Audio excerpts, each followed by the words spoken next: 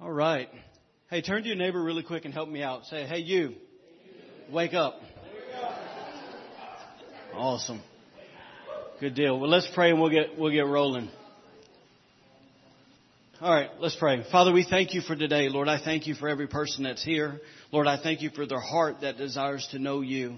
And Father, we just pray today, God, that literally that once again we'd open up our hearts wide. And Father, we just believe today, God, that you'll speak to us. Father, we believe that once again we're not here by accident. Lord, you have a divine word that you want to tell us. And so, Father, we thank you just for freedom being in the house today. Father, we thank you for hunger and passion and anticipation for who you are and what you desire to do. In Jesus' name, amen. Amen. Well, for the past probably 2 months now, we've been talking about a culture of discipleship. And, if I could maybe give kind of a subtitle, because it's kind of involving, and I'm probably going much longer than what I'm used to in a series. But it's really this. If you could approach what we're talking about with this mindset, we're really talking about a lifestyle of a disciple. And so it's really, even for the past few weeks, even when we talked about the Word and even where we're going for the next few weeks, just approach it with that mindset. Here's the way my lifestyle should look like as a disciple of Christ. So can we do that? If you're with me, say, oh, yeah. All right, so a few weeks ago, and I know I've repeated this again and again, but a few weeks ago we asked ourselves the same question that Jesus asked his mother Mary in Luke chapter 2, and that question was this, is why do you seek me? And basically we took that question and we kind of flipped it around and asked ourselves this, are we seeking God for the same reason he wants to be found? And then we broke it down even more, and it was simply this. Am I praying for the same reason God wants me to pray? Am I worshiping for the same reason God wants me to worship? How many of you guys know he has a divine purpose in every bit of that? And then we ask ourselves, am I reading the Bible for the same reason he wants me to read the Bible? We spent 3 weeks just really talking about the reasons that God wants us to read the Bible. But today I kind of want to shift gears and I want to turn our focus and our attention to praise and worship. Can somebody say praise and worship? So I want to start off by really just giving you a few of my own first experiences, maybe I could say it that way, my first experiences with praise and worship. So let me kind of maybe preface everything with this, okay? There's things I'm going to say today that I don't mean to hurt anybody's feelings. I'm going to smile at you when I say it. And I don't mean, really, please get my heart with this. I don't want anyone to feel like I'm slamming where we've come from, or a previous church we've been in, or I'm slamming a certain church. That's not the intentions today, okay? We're going to talk about simply what the Bible says. And so if you can kind of hear it not on the defensive and hear it that I'm not saying that we're better than other people, because we're not, but just hear it with an open heart. Fair enough? All right, good deal. So growing up, I think my experience was probably not that different than a lot of you guys. When I would go to church, praise and worship basically consisted of this. The song leader would stand up, and of course you have the person on the organ or the piano, and they would tell you to take your hymnal out in front of you, and they would tell you to turn to a certain page, and they would tell you what parts of the song to sing. Anybody ever been there? Yes. All right. So obviously, everyone stood very stoic and very serious. And then, we would sing what we were supposed to sing. And then we'd get to the end of the song. And, occasionally in our churches, we would have, that crazy super saved Christian. That, the song ended, everybody goes quiet because we're waiting for instructions. And they scream, hallelujah! Amen! Right? I'm from the South. You got to work with me. That's how they'd holler, right? And so literally when they would do it, it would scare the crap out of you, right? You just weren't expecting that. Just get blasted. And I got 4 brothers, and literally when people would do that, we would stop and we would look around each other.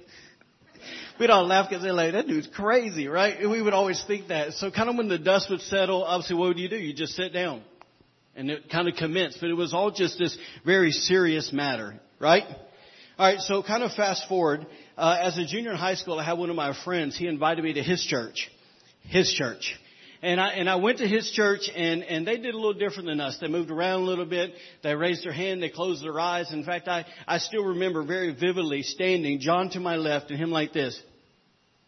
And I'm looking like, what in the heck is this dude doing? I was like, this joker looks crazy right now. And to be honest with you, kind of the overall experience, just kind of seeing what they did, because obviously they weren't singing out a book. They were looking at a screen, reading it there. That was really new to me too. And I thought, this is different. Maybe it's a different good, but to be honest with you, it kind of freaked me out a little bit. Anybody ever been there? Yes. All right. So then fast forward again, after I graduated high school, I had another one of my friends. We went to a summer youth camp. We went to their last night. If you've ever been to a youth camp, kids are notorious for trying to wait till the last night to really meet with God. And so we went to the last Thursday night meeting, and and I was sitting there, and they were, it was really similar to the previous church, the way they worship, with their eyes closed, hands lifted, all that stuff. But when they got to the end of the song set, something happened that I'd never seen before. They started singing this one song, and maybe you've heard of it. It's kind of famous. It's called "Shout to the Lord." I'd never heard it before, right? So I still remember exactly in the spot. I was standing in the room, my buddy Mike beside me, and they didn't just sing the song, but they sang this song for 45 minutes. Shout to the Lord. And they didn't just sing it, but they encountered God while they were singing it. It was so obvious that day that meant that God stepped in the room, that His presence came in. I was sitting there and I couldn't deny the fact that He was there, and I couldn't deny the fact that He was touching people's lives. And I remember just standing there because I didn't know how to engage in that, just watching, but I was watching in awe. Anybody ever been there? Yes, no? Listen, it was after witnessing that experience, and there's been many more like it, and obviously over the years, I've grown and been able to gauge in all that. But what I noticed after that particular experience is that I realized that God intended more when it came to praise and worship than what I ever thought. And if I can be honest, there was more to praise and worship than what I was even taught. Because when I look back from at that moment backwards of my times in church, no one ever talked about praising God. They never talked about worshiping God. Yes? It was like a pastor never officially just taught on it. And so, anyways, I want to give you two quick observations I've had since that night. And basically this, that over the years I've come to learn that it has nothing. When we're talking about praise and worship, we're talking about God moving. He ain't that cute, y'all. Everybody's just staring at him. So over the years I've come to learn basically that it has nothing to do with the denomination. Has nothing to do with the style of music, has nothing to do with the song selection. It doesn't even have to do anything with, quote unquote, the talent that's on and off the platform. Yes? So, but what it does have everything to do with, it has everything to do with the hearts of the people that are worshiping God. So if I can maybe say it this way, I have been to plenty of churches where the group that was up here was really hungry for God, and the group here was not hungry for God. And guess where it went? Nowhere. I've also been to a lot of churches where this group up here was just putting on a performance, and this group here really wanted to worship God. And guess where it went? Nowhere. It takes really this group wanting to be hungry for God, passionate for God, desiring God, literally, with pure hearts, with obedient hearts. And it takes these people with the same kind of heart to actually go somewhere and worship. Are y'all following me today? Amen. So, that's the first thing I've noticed. So once again, that it takes hunger, it takes desire, it takes passion, and it takes a pure heart, an obedient heart through the Word of God to basically go somewhere when it comes to worship.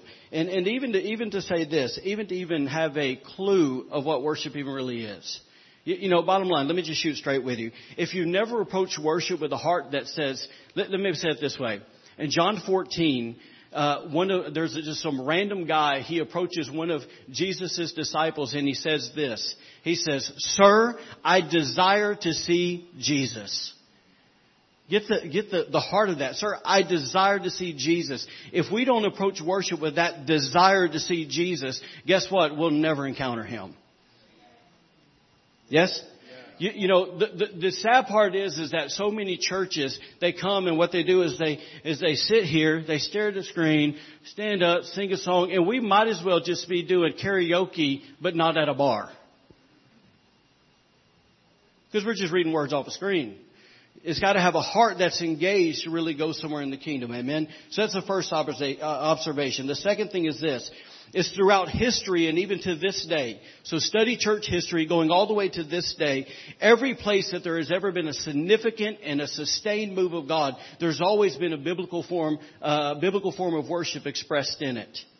Yes?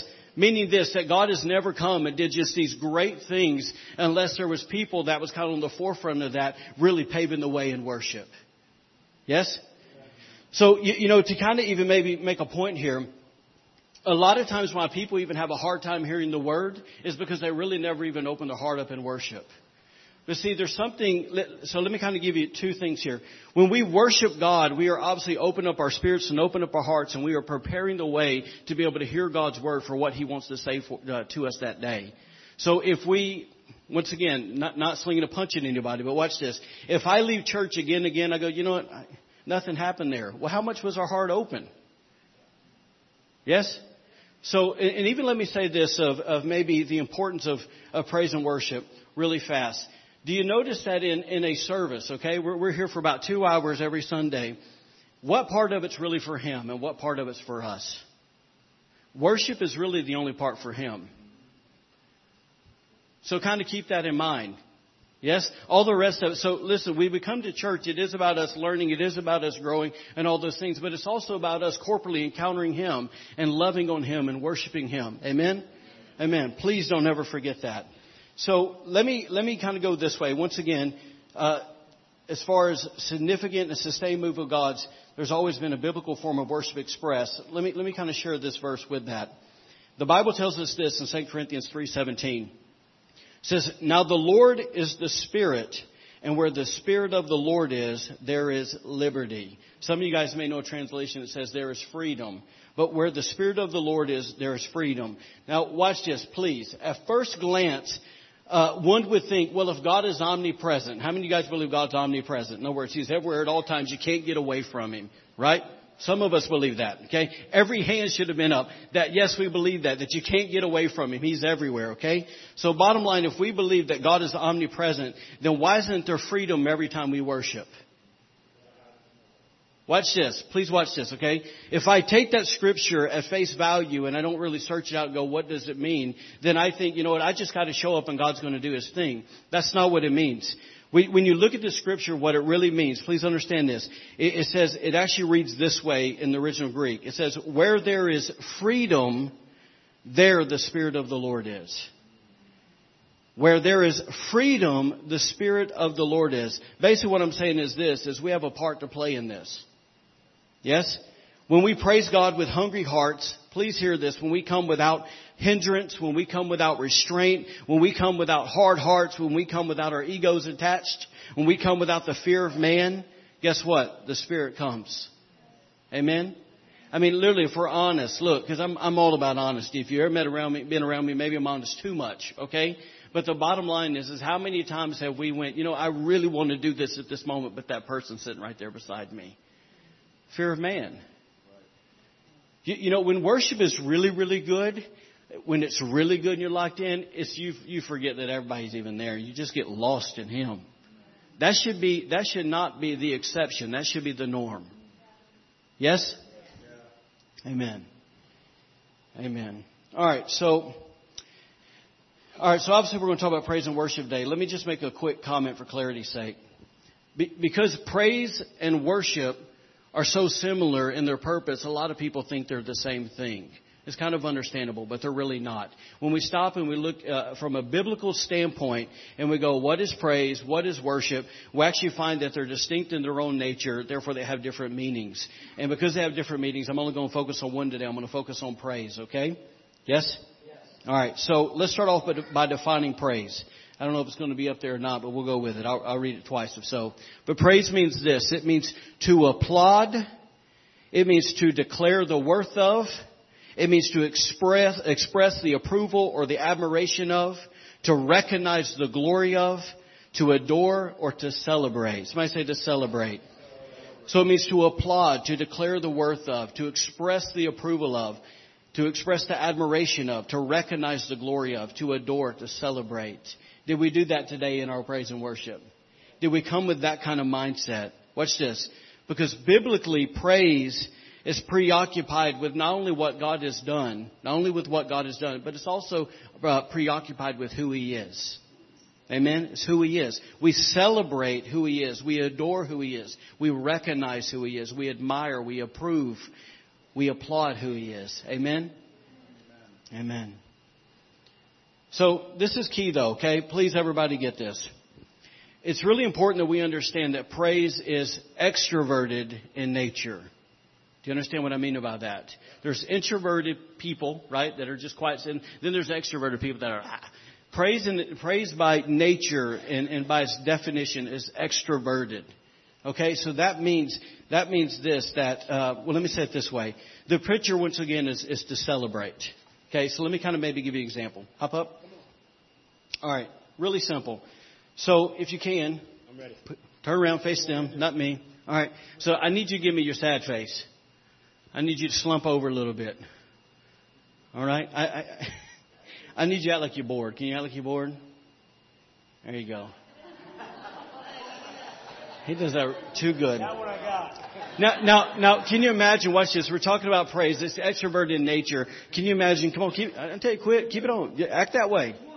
All three, just kind of pull it. Go for it. Be a teenager. They all do it, okay? They know how to work all three at the same time. I'm getting free from youth ministry. Here we go. So just act like you're just bored. That's fine. So can you imagine if I came up to Kyle? Hey, Kyle, what you doing today?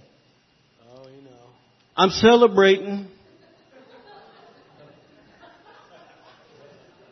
This is Kyle celebrating. Watch this. If people can't tell that you're praising, you're probably not. Well. Are you hearing what I'm saying to you? Because once again, praise is an extroverted thing. But listen, do we look like that when it comes to worship? Just here to celebrate Jesus. Loving the Lord. Thankful for what He's done. Anyways, so listen. So that man's just happy he's going to get married next week. Y'all need to.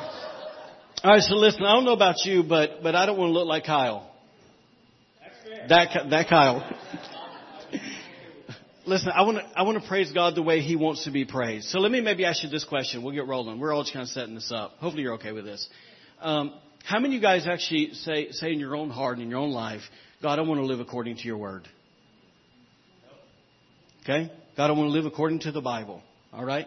So if that's the case, and what we're going to do today, because me too, then let's look at the Bible and let's answer maybe this question: How does God define praise? How does He want to be praised? Maybe that's a better way to say it. Let's look at the Bible and see how God wants to be praised. We're going to go quick, okay? The first one is this, and it's the most common way. Today's super basic, really, really simple. Here we go. It's singing. Singing. Singing. Am I saying that country enough for you? Singing. All right. I'm going to sing. Listen, praising God through singing is so important that He actually gave us a book that's nothing but songs. All right, watch this. When you translate the book of Psalms, it actually is translated as the book of praises. So when we look at the book of Psalms, the book of praises, we have to take a step back and realize that God didn't just give us 150 chapters. He gave us 150 songs that were set to music. Amen. So we can't say, well, this music stuff really isn't important to God. Let's get on to the Word. Wrong.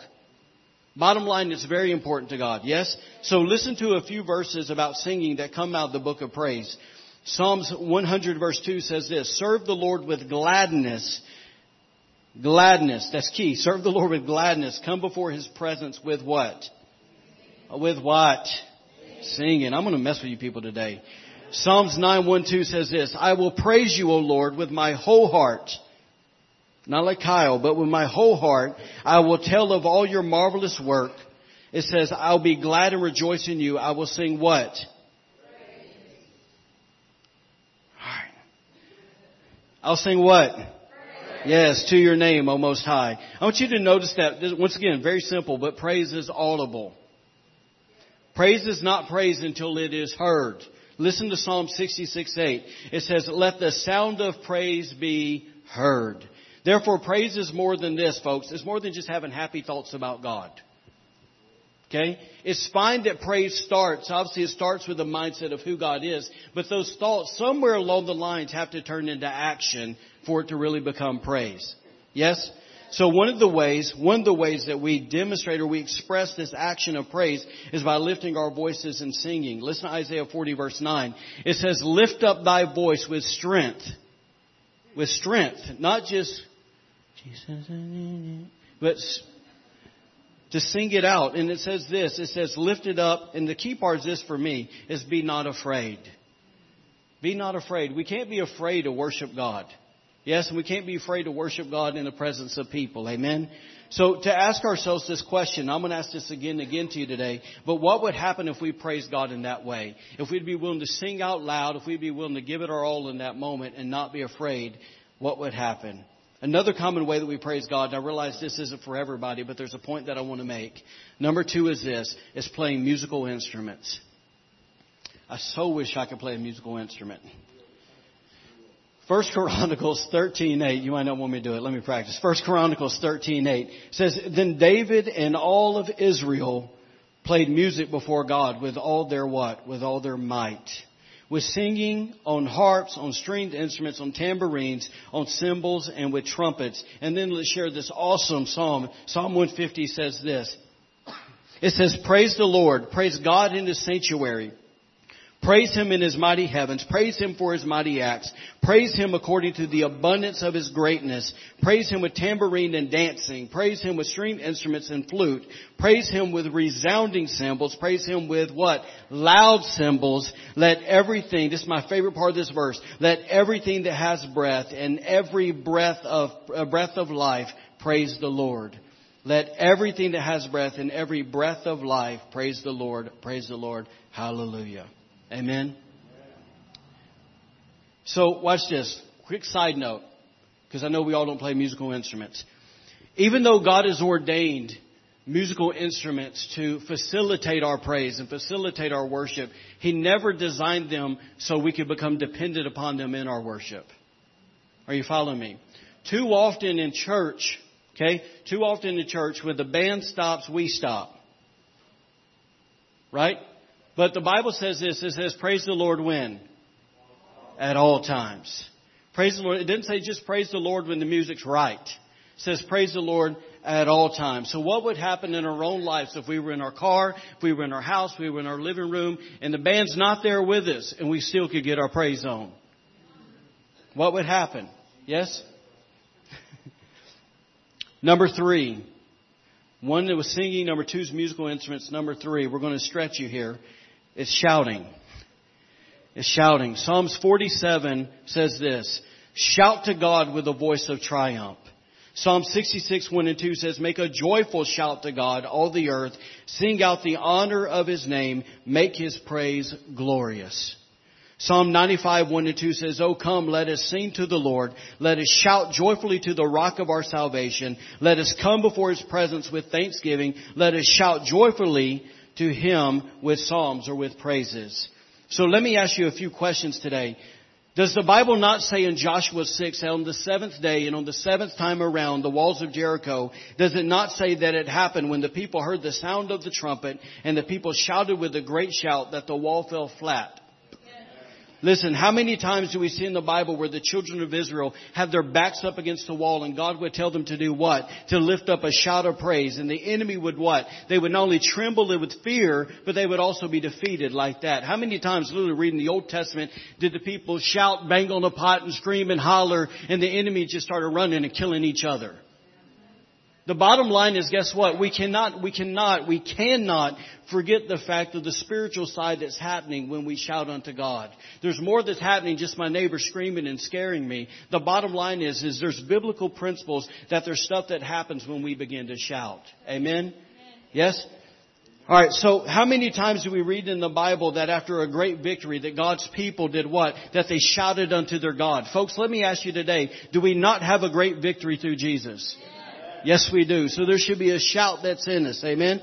So let me maybe put it another way. In Isaiah chapter 6, there's angels that are literally in the throne room of God and they're shouting, they're praising, holy, holy, holy is the Lord God Almighty. And it says that the threshold, guys, the doorway of heaven shook that it was so loud. Are you hearing me? So listen, if you and I think that heaven's going to be like some funeral home, if we think heaven is going to be filled with some short, pudgy, little angels that are playing their harps floating on clouds, we're going to be really disappointed. Yes? Because heaven is super loud. Yes? So let me ask you this. With that thought in mind, what do we do with the words of Jesus that's in Luke 11? What do we do in Luke 11 when he says, your kingdom come, your will be done on earth as it is in heaven? What do we do with that? Do you understand, please hear me, that God desires the same praise that's in heaven to be on display here? Let me even go this route with you, okay? And you may think this is crazy, and that's fine. But that song that we started off today, the one we started singing, I'll never know how much it costs to see my sin upon the cross, that song right there, I actually heard the story about a guy that was in prayer, was in deep intercession. God took him to heaven, and he heard that song playing. Watch this. And then years later, he was sitting in church and he heard it. Because see, what happens is there's songs that are in heaven that God's desiring to be released to His people, but someone's got to go press in and go get it and bring it to the people. God wants the sound of heaven to invade this place. He wants that atmosphere to fill this one, right? And it's not, listen, please hear me. That atmosphere will never invade this one as long as we act like in worship that there's a librarian standing over our shoulder.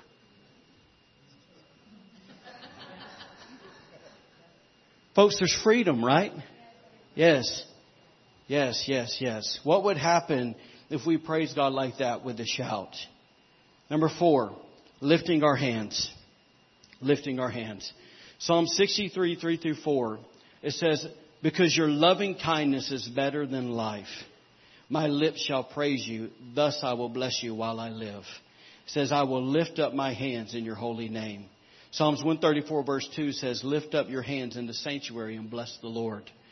1 Timothy 2-8 says, I desire therefore that the men pray everywhere, lifting up holy hands. And it actually says this. It says, without wrath and without doubt.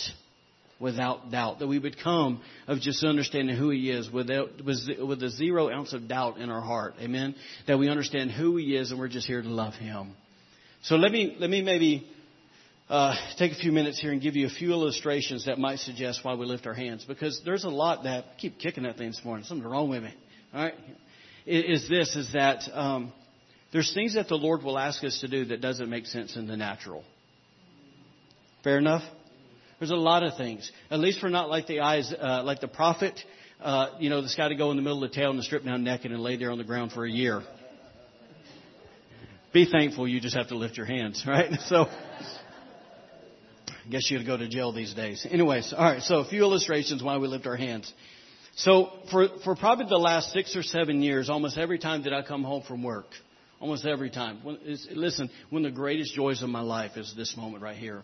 As soon as I come through the door, once again, I have 4 children, 3 of them that can communicate. All right. So, but they will literally run to me with arms outstretched and they scream this, Daddy's home! Is it not that at that moment everything else just kind of fades away? You're like, yeah, all right, it's my boy. Love you, dude. All right. But Daddy's home. They're screaming. And everything in their face, it says this, pick me up, hold me close, embrace me. Yeah? What an awesome moment. I was thinking the other day about that. And I was thinking this, when my kids run to me like that and they want me to pick them up, they want me to embrace them, where did that come from? Who put it there in them? Are you with me? In other words, when I come home, Jen doesn't go, my husband's home, and run to me, ah! It won't be, She should. Amen. All right, so all kinds of thoughts right now that I'm containing. All right, so here we go. All right, so anyways, try it next week. All right. So anyways, listen, but why is it there? It wasn't because somebody taught them. It's because God put it there. The bottom line is this, is the Bible tells us again and again and again that it refers to God as Father. It refers to Him as Abba, as Daddy God. Even Abba, if you study, and some of you guys know this, but when you study basically the culture of the Jews, Abba was such an intimate word. It was such a personal word that, He's Daddy. Yeah? It's not, listen, He's not some, big master up in the sky that's just angry at us, wants to hit us in the head with a stick when we mess up. He loves us, right? Because not only does He refer to Himself as Father, but He refers to us as His sons and daughters, refers to us as His kids, right? His children. So if I can maybe, throw out there at you is that, when we lift our hands to the Lord, that we are literally saying, pick me up, Daddy God. Hold me close to your heart. I want to be near you. I want to feel your embrace. Amen. Let me, bottom line, let me tell you something. Some of us hit such difficult spots in life, we need that moment. I cannot tell you how many times I've went in there and I've said those words, Daddy, I need you to hold me. Yeah? And just weep and cry and just know that the presence of God is there.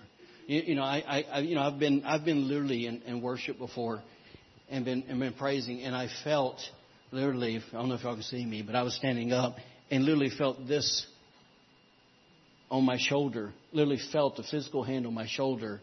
And then I turned around and there was nobody there because I needed him. And he came and just said, you know what, you're not alone. Literally felt the physical hand, the weight of it. So let me give you another illustration. If someone walked up behind you and they shoved a gun in the back of your neck. Now, fellas, if you can, suppress your inner Jason Bourne at this moment. All right? Maybe you don't know who Jason Bourne is. Good movie. All right? Every man thinks he is really that. God put it there. All right? So put up your moment where you want to do some karate Rambo stuff. All right? So anyways, so if somebody put a gun to the back of your head, what would you do? You're going to put your hands up. Right? You're going to put them up in the air. So let me work. You calm down over there. All right? She has an inner, I don't know, Juanita Bourne. I don't know, whatever. All right. So listen, along those same lines, watch this. When an army knows that they have lost, when they know they've been defeated, what do? Yes, they surrender.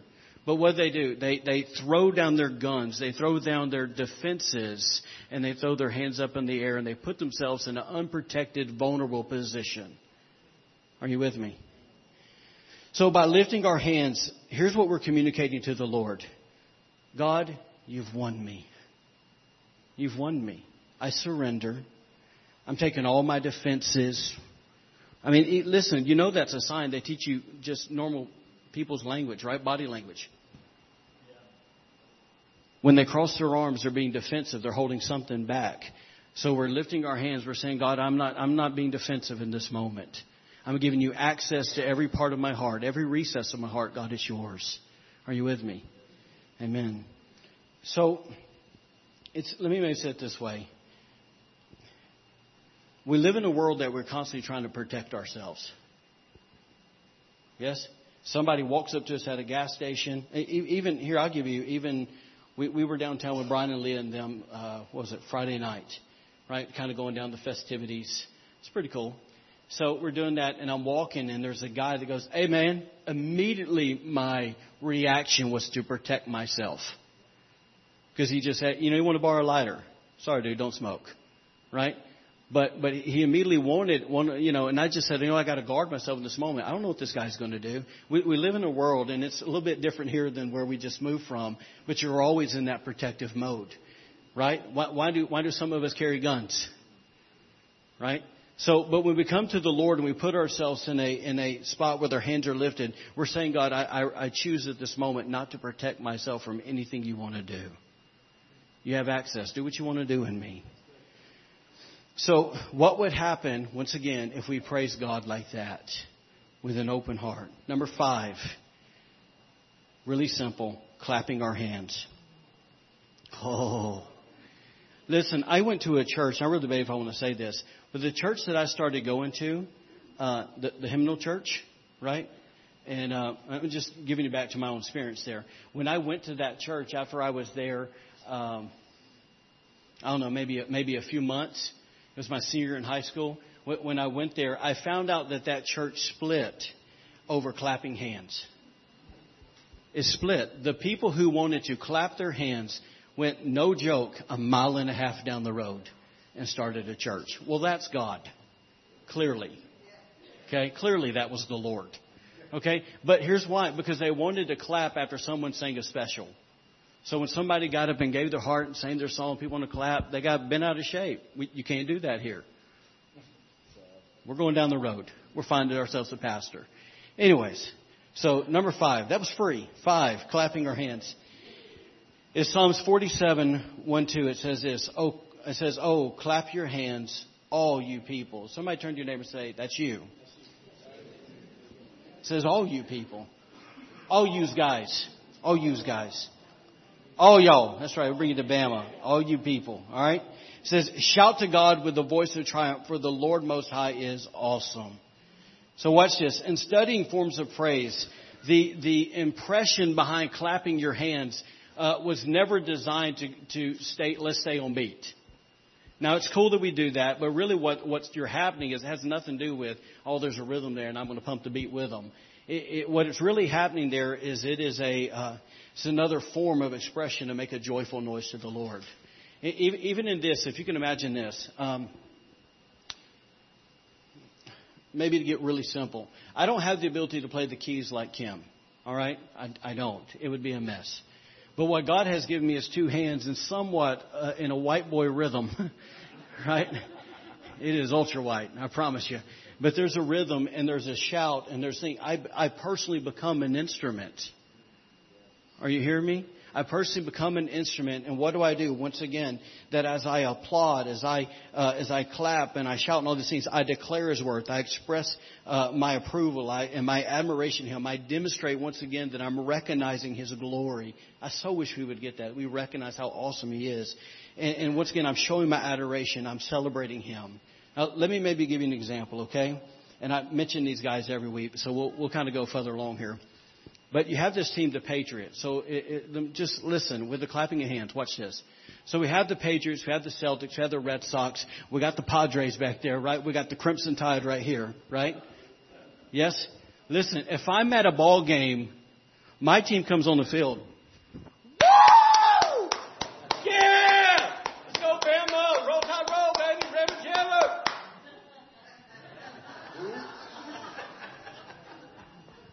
Brian's looking at me like I'm an idiot. He doesn't like sports. So watch this. So everybody's all, is that not true?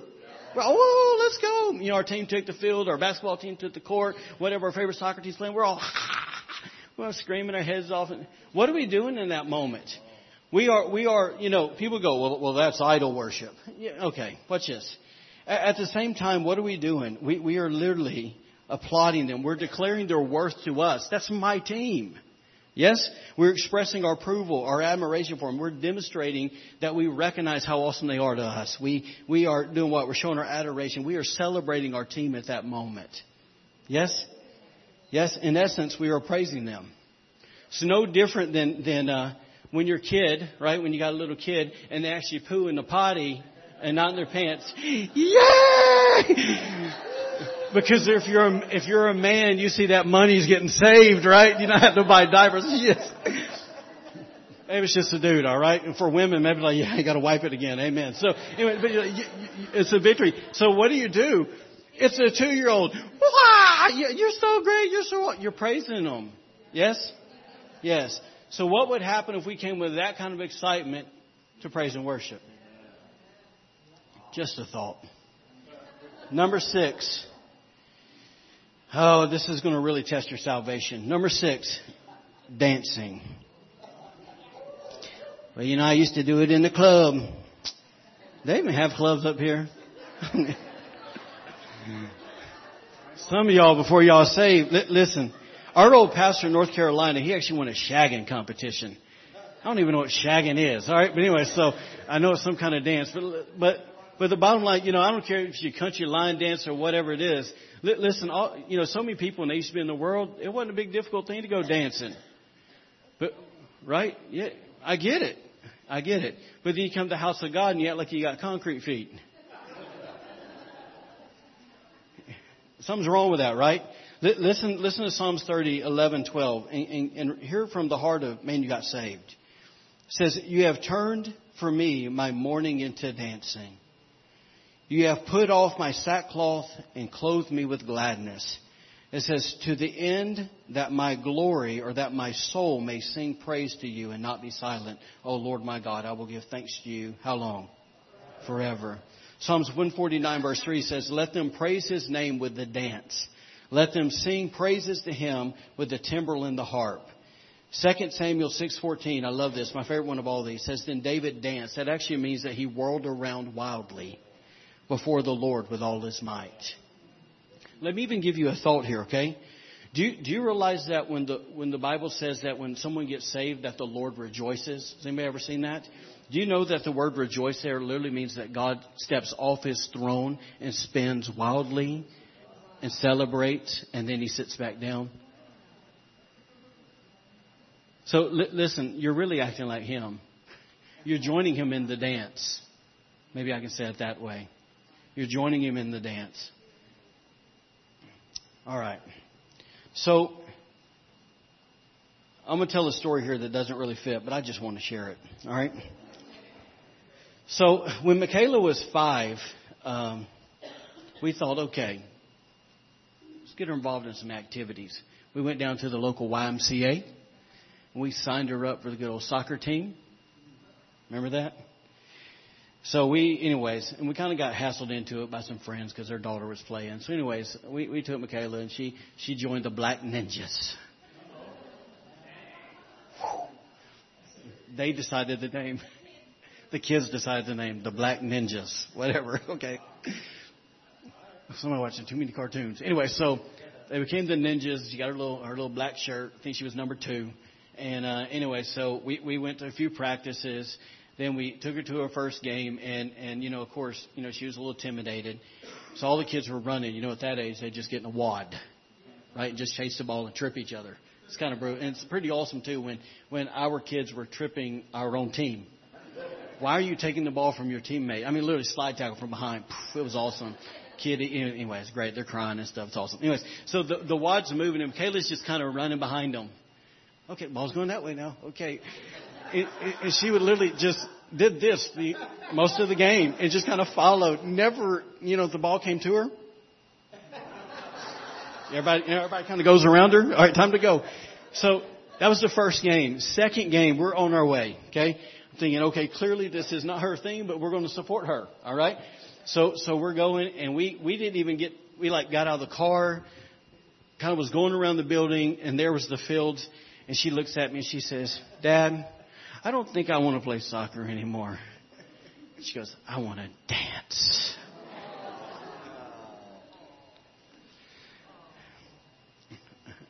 I had to endure the rest of that season. It was bad. All right. It was bad. That was rough. We did win the championship, though.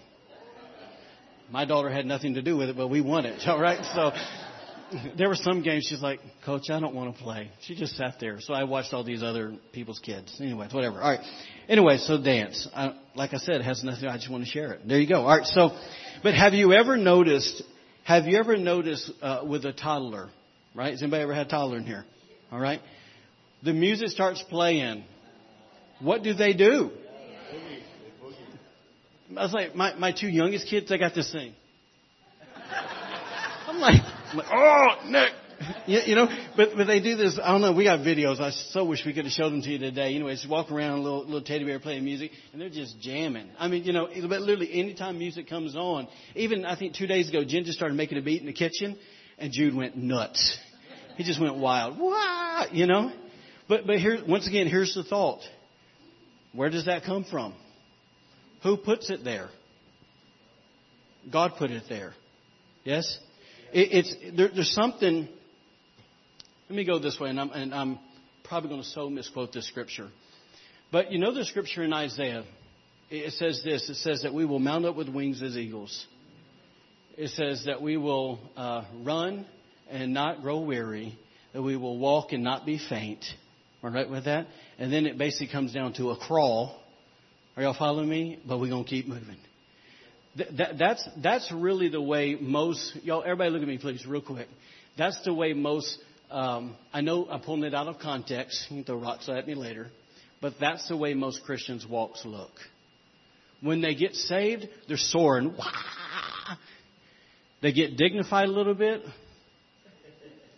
And then the older they get, and then, it's like we mature. No, you die. You use your maturity for excuse not to be free. Is that okay to say that? Get some looks. But watch, that's true. But here's kind of my hope for me. All right. I know that I know that I know. I've been walking with the Lord almost 20 years now, that I love Jesus more today than I've ever loved him. Okay? And my heart's desire is that I would continue to get more free and mature greater and greater and greater in my own biblical worship. That dude must be really good looking. Every time he stands up, y'all, he's already married. All right? So anyways. All right. So am I making sense to you guys, though? You know, because listen, I'm stepping out of youth ministry, right? Where granted, we'd have 200 plus kids in the room, and there's a good portion of them up front going nuts, okay? And some of it is learned behavior and all that, and I get that, okay? It's not all perfect. But it's so, but my thought and my hope is that the older people, the fathers in the faith, the mothers in the faith, that they would be such an example of those young people that a young person could look at you and go, man, I want what they have. That literally, that the older people in our church are that free that a young person would come here and wouldn't even feel, they're already going through tons of pressure anyways, right? Puberty's happening and they're worried about what people are thinking, but we should be an example, right? Yes. All right. Moving on. Actually, let me say something to you really quick. All right. I think I can get it. All right. So has anybody ever heard the Hebrew word, Shabbat? Shabbat for praise. It's actually Shavak. Okay? It's a V. So anyways, it's a word for praise. Watch this. And I'm going to give you just personal experience before we go to our last one here, okay? That word, yes, it means to extol. It means to praise. It means all the things that we've been talking about. But the word picture it gives us this, is that your life looks like a raging sea. All hell is breaking loose. And that as you begin to shabak to the Lord and praise Him, that raging sea becomes still as glass. That's the picture it gives us. So watch this. There's been times where I have walked through a lot of difficult things. It's life, right? We all do. There's times where my flesh wants to go have a pity party. Anybody ever been there? Y'all awake? I want to have a pity party. Oh, pity me. There's been times that I have literally made myself go to the prayer closet. And I'm telling you what I do because I believe that literally when hell's breaking loose, I believe that word that everything will be calm. I go in there and I shut my door. I turn my music up really loud and I dance my butt off before the Lord. As ugly as it looks. But I dance and I shout and I scream and I pray. And what happens is in the middle of that word Shabbat comes true. And all of that which seems so big goes, whew, and the peace of God comes. Are you with me? Are you with me? Listen, it's times where things are going bad, but it's also times when I've really blown it. And I've really messed up. My own back's against the wall. That I say, okay, God, your word's true. I'm going to go do it. And you know what? At first 10 minutes, 15 minutes, I may not feel like doing it. But I don't let my emotions stop me. Amen? I choose to let my spirit lead me, not my emotions. And so when I do it, and guess what? God always, there's never been a time He hasn't. He responds in those moments. Amen? So, I would even encourage you guys with this. I have, right before I got saved, I really battled with depression before I got saved. Really battled. And, that's a difficult thing. You just don't go, hey, here's a pill, get over it. It's a real deal. But I am convinced to this day, part of the answer of getting out of that is going and praising Him. It's getting your eyes off you and off your situation and putting on Him. And guess what? The joy of the Lord will come and the joy of the Lord will be my strength and it helps me get through it. Because, listen, every time I've walked out of that prayer closet, sweaty, right? Steady. I've walked right out of there and guess what? That problem's still there. But there's such a different resolve that knowing that God's involved in it. Right? And then it comes in this way that I don't have to put my hand to it because the moment I put my hand to it, God takes His hand off. And I say, God, I need you in this. And I just walk it out. And every time, 20 years, He's been faithful. Amen? All right. So last one here, okay? There's more I'm going to share, so don't get too excited. But last point. All right? Number 7 is this. And it's kind of weird, but it's standing. Standing. I want you to remember when I read this verse that we are a royal priesthood. Did I say that okay? Standing. I see people telling people, here's what he said. Here's what he said. Help me. Man, maybe I'm more country than I think.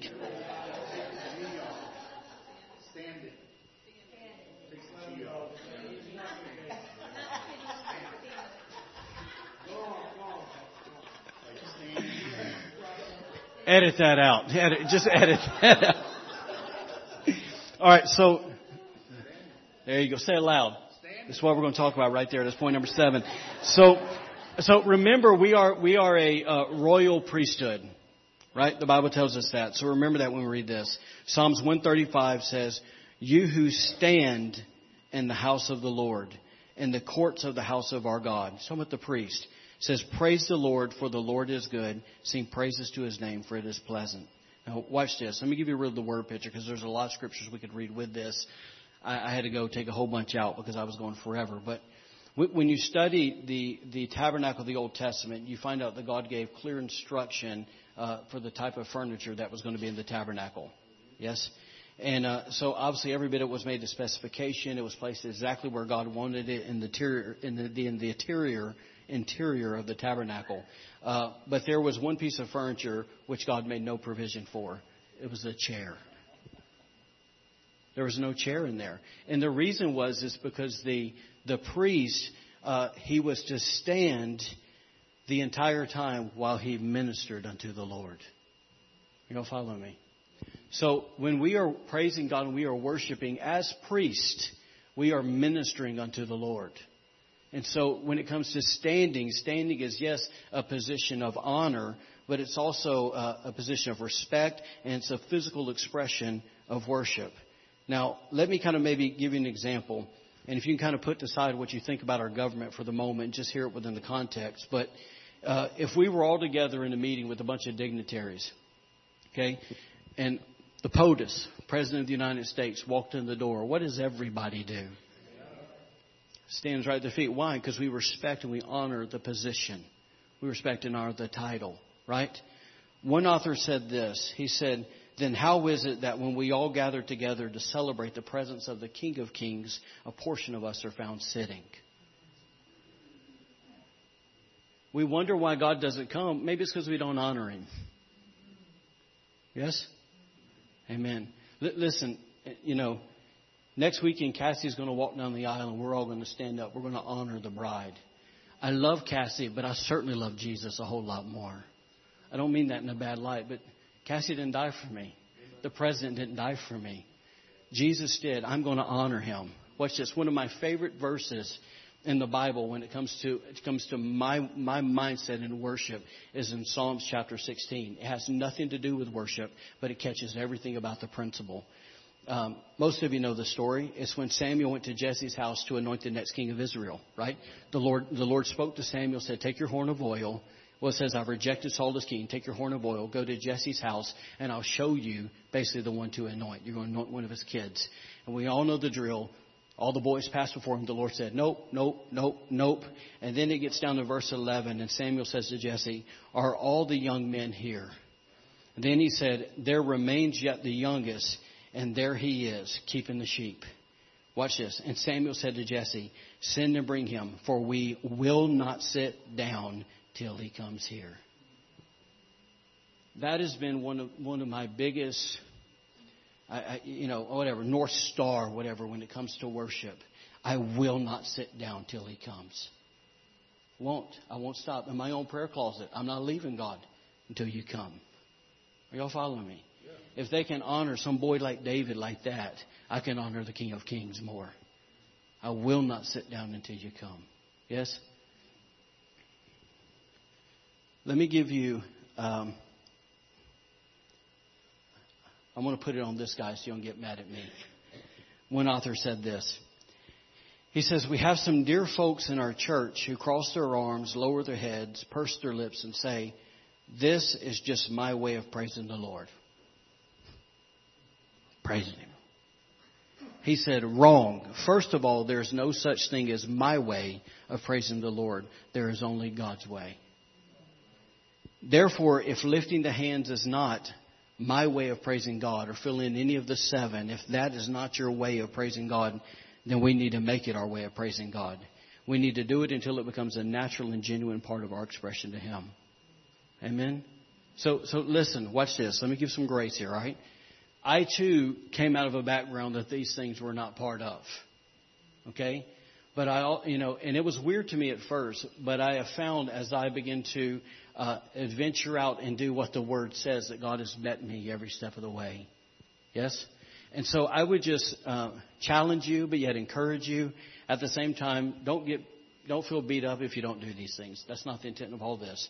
But have enough courage to step out and do some of it. Amen? And watch what God will do. Yes? Because at the end of the day, watch this. You'll never grow or mature in your expression of praise until you're willing to do praise the way God wants you to praise. Right? My hope is, and something that I pray for our church, is God, that we'll be a church that praises you. God, that we'll be a church that's known for our worship. And I'm not looking to be known in the city. I'm talking about being known in heaven. Yeah, I could care less about the city in that light. We're not in competition, any of that mess. The bottom line is I want heaven to notice when we go worship. Y'all follow me? I want us to get God's attention. But it's not going to happen as long as we are selfish in our worship and do it our way. Right? It's going to happen if we do it His way. And so, today we really have a choice. Okay? Yeah, you have this choice literally every week. Okay? You can either go, all right, I heard you, but I'm going to keep doing what I do. Or you can say, God, I'm going to somehow look past the young man from Alabama and I'm going to hear what you're saying. God, what are you saying? Is there truth in that? And God, if there's truth in it, what do I need to do about it? Because there should be something happening in us. And maybe you're going to learn. I don't do well with people just say, well, this is how it's going to be. I've told you that. We got somewhere to go, and it's Bible's way. Okay? So at the end of the day, what should be happening and what my expectation is that every week we'll progress more and more in Him. Because every week we'll take it with an open heart, we'll apply it, and that means in that week, because I'm applying it, I'm growing. Yes? See, part of the issue, if I'm going to just shoot straight, is why a lot of us have a hard time entering into worship when we come here. It's because we don't worship the rest of the week. You're more caught up in how you look when you come to church more than how you are ready in your inside of going, okay, is my heart really open? Is that too straight? Okay. But what would happen if we actually had once again a consistent pattern of worship in our own lives? And then, I've said this before, but then we just all come together and we bring that all together and we go. Right? Heaven's going to notice. One of my own prayers for my own life is, God, I want to be a worshiper. I want to be a worshiper. And, once again, I make choices daily for that to happen. If it's in my own prayer closet, if it's music I listen to, all that, I want to be a worshiper. Amen? So let me read 2 verses and we'll get out of here, all right? 2 portions. Not 2 verses, but 2 portions. Are y'all okay? Am I boring y'all? Right answer. All right, here we go. 2 Chronicles chapter 5, verse 12 to 14 says this. Please catch the heart of this, and once again, we'll roll, okay? It says this in verse 12. It says, and the Levites, how many of you guys know that's really us? Yes? Yes, that's us. If you're a believer, that's you. You fulfill that role now in the modern day church. And the Levites who were the singers, all those of Asaph, and I'm going to say it He-Man. I don't know. I liked He-Man as a kid, so there you go. And Jeduthun, it says, with their sons and their brethren, what did they do? They stood, you can see all of them here, at the east end of the altar, clothed in white linen. They were pure, having cymbals, stringed instruments, and harps, and with them 120 priests sounding with trumpets. It was loud. 120 trumpets. Indeed, it came to pass when the trumpeters and the singers were what? As one. That's so powerful, but as one. So watch what happens when you have all these people. So it's doable. They're one heart, one mind, one spirit. It said to make one sound to be heard in praising and thanking the Lord. And when they lifted up their voice with the trumpets and cymbals and the instruments of music and praised the Lord, saying, for He is good. Once again, it's this idea, once again, of who He is. It says, for His mercy endures forever, that the house of the Lord was filled with a cloud. That's the Shekinah glory, the physical manifestation of the presence of God. It says, and listen, that's doable. I have friends that have seen it and been in service where it's there. All right. So that the priest could not continue ministering because of the cloud, for the glory of the Lord filled the house of God. That's what happens when the entire church, when we would come into unity in our praise. And those things, not only unity with each other, but with unity with how God wants praise to be done. guess what? His glory comes. Amen? So once again, I just want to say this. This is why it's so important that I can't come into worship with a selfish mindset that says it's about me and somehow, is that song I like? Is that whatever? Or even this. Well, I've had a rough week. I don't really feel like praising God. Anybody ever been there? Here, let me shoot straight with you, all right? Sorry. Let me shoot straight with you here. I remember one service, I learned a lesson. I was probably about 3 or 4 years old in the Lord. I was still in the front row. That man right there was sitting beside me, and I was 21 years old. And I said this, God, I don't feel like worshiping you today. I'm not going to. What audacity. I just, and everybody's jumping and going, but bananas. Remember that day? I mean, Brian would be in his green suit, and he'd be all sweaty, and, he and I were kicking that off rhythm section over there, and we were doing it. And anyway, so Brian is literally beside me. He's going wild with the Lord, right? And I'm sitting there. It's not in the mood. The worship pastor, no joke, I said that 5 seconds later, came off the platform to me on the front row, and there was this part of the song, and he shoves the mic in my face for me to sing it. And I just screamed it, because I can't sing, right? And the Lord was like, oh yeah? You're not going to praise? Watch out, Jen's coming next week for you. And I'm playing. But literally at that moment, it was a moment my immaturity got in the way, and God got my attention and said, boy, we're not going to play like that. When it's my time, it's my time. From that day forward, 21 years old, here we are 16 years later, ready to worship God. Because I remember that. That was so embarrassing, right? He got me. Anyways, all right, so basically this, that when you and I, please understand the corporate body, okay? We're a team here. A lot of us like sports, and, there's nothing worse than watching your team and knowing that half the team's not giving effort, okay? That's frustrating, because when you know that you can play better than that, and they're not doing it. So watch this, when it comes to worship, and we don't come and we don't give it our best go, can you understand that you're really hindering the whole here? You're really hindering what God wants to do. And I'm not saying don't come back. I'm not saying any of that. I'm just saying give it your best, right? Because God wants to do something. We need your best. You never know what somebody in the room, that they need a miracle to come their way. Don't get in the way of that. Don't get in the way. Come, open heart, and say, God, have your way. Last part. Malachi 1:6-8 says this. If you didn't hear anything today, hear this, please. It says, a son honors his father, and a servant his master. If then I am the Father, where is my honor? Did y'all get that? If I'm the Father, where's my honor? And if I am a master, where's my reverence? Says the Lord of hosts, you priests. Once again, Revelations 1:5 says we're kings and priests. It says the Lord of hosts to you priests who despise my name. Yet you say, in what way have we despised your name? God says, you offered defiled, or you offered spoiled food on my altar. But say, in what way have we defiled you? In other words, you're doing this, but you're saying that.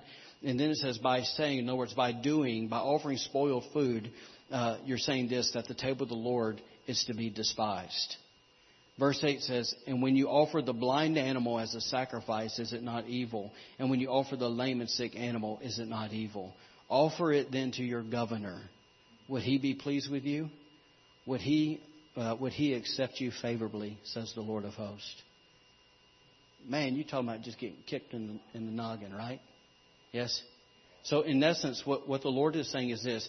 He's rebuking his priests because they were keeping the good part of the flock to themselves. And they were taking the blind, the crippled, basically the ones that you had to kill anyways. And they were offering that to him. They were offering the less.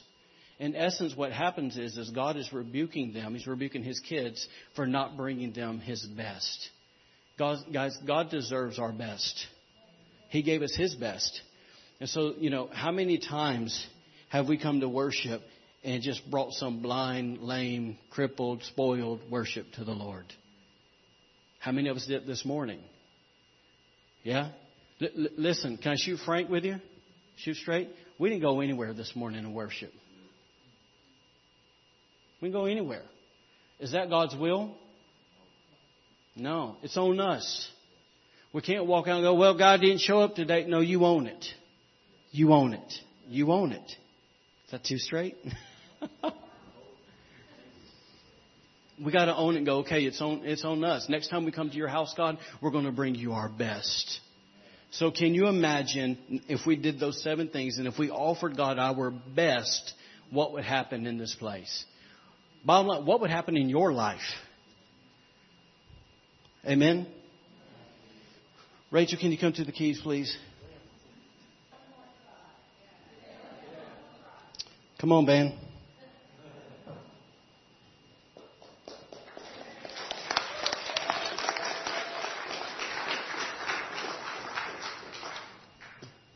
Still open up the heavens, I guess. No, because I want to get something that's going to stretch y'all. I'm going to get something that's going to mess with you. All right? Fair enough? Yes? All right. Don't email me this week, by the way. All right? So, you ready? Oh, all right. You ready? So, we're going to sing Open the Heavens. If you want to get out of your chair, whatever you want to do. But listen, let's do what the Word says, all right?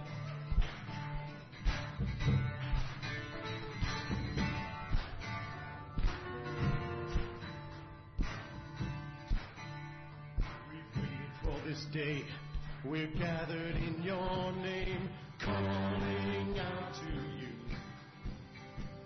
Your glory like a fire, awakening desire will burn out. Amen. That was a good trial run, right? So listen, I've been, how can I say this? Somebody made a comment to me. They said we always felt like we were shamed into doing things. Okay, and that's the last thing that I want you guys to get from my heart, that I'm trying to somehow force us to do things or to make you feel bad to do things. That's not the intent, okay? The goal is basically, guys, here's the Word. Let's respond to it. Let's love Jesus. Yes, that's it. That's it. That's all you're going to get from this guy, all right? Is can we serve God the way He wants us to serve Him? And however that is, bottom line, if it contradicts us, if it forces us to change all that, then Lord, we love you. We're willing to do that, right? So do me a favor. So next week when we come, it's going to be obviously a different service, but come with that kind of anticipation, that kind of attitude. Yes? That's the start of something, of going, yes, God, we really honor you. We really love you. We really want to do this for you. Amen? All right, so let me pray really fast. Father, thank you, God, for every person in this room. Lord, thank you for their desire to be obedient to your word and to do just to simply love you the way you want us to love you. Father, help us to just continue to put ourselves in a position to be stretched, God, so we can honor you and love you the way you desire for us to. Because at the end of the day, God, it's really for our benefit. It's really for our good. God, being around you is our good. In fact, Lord, even as the Bible says, it says your nearness to us is our good. So God, why would we not want to do it your way so we could be near you? And so, Father, thank you for continuing to stretch our heart, stretch our capacity, stretch our love for you so that we can honor you the way you desire. In Jesus' name, bless your people, God, today. Bless them, bless them. Father, I thank you for revelation. God, true revelation, God, of what your word says. In Jesus' name we pray. Amen. Amen. God bless you guys.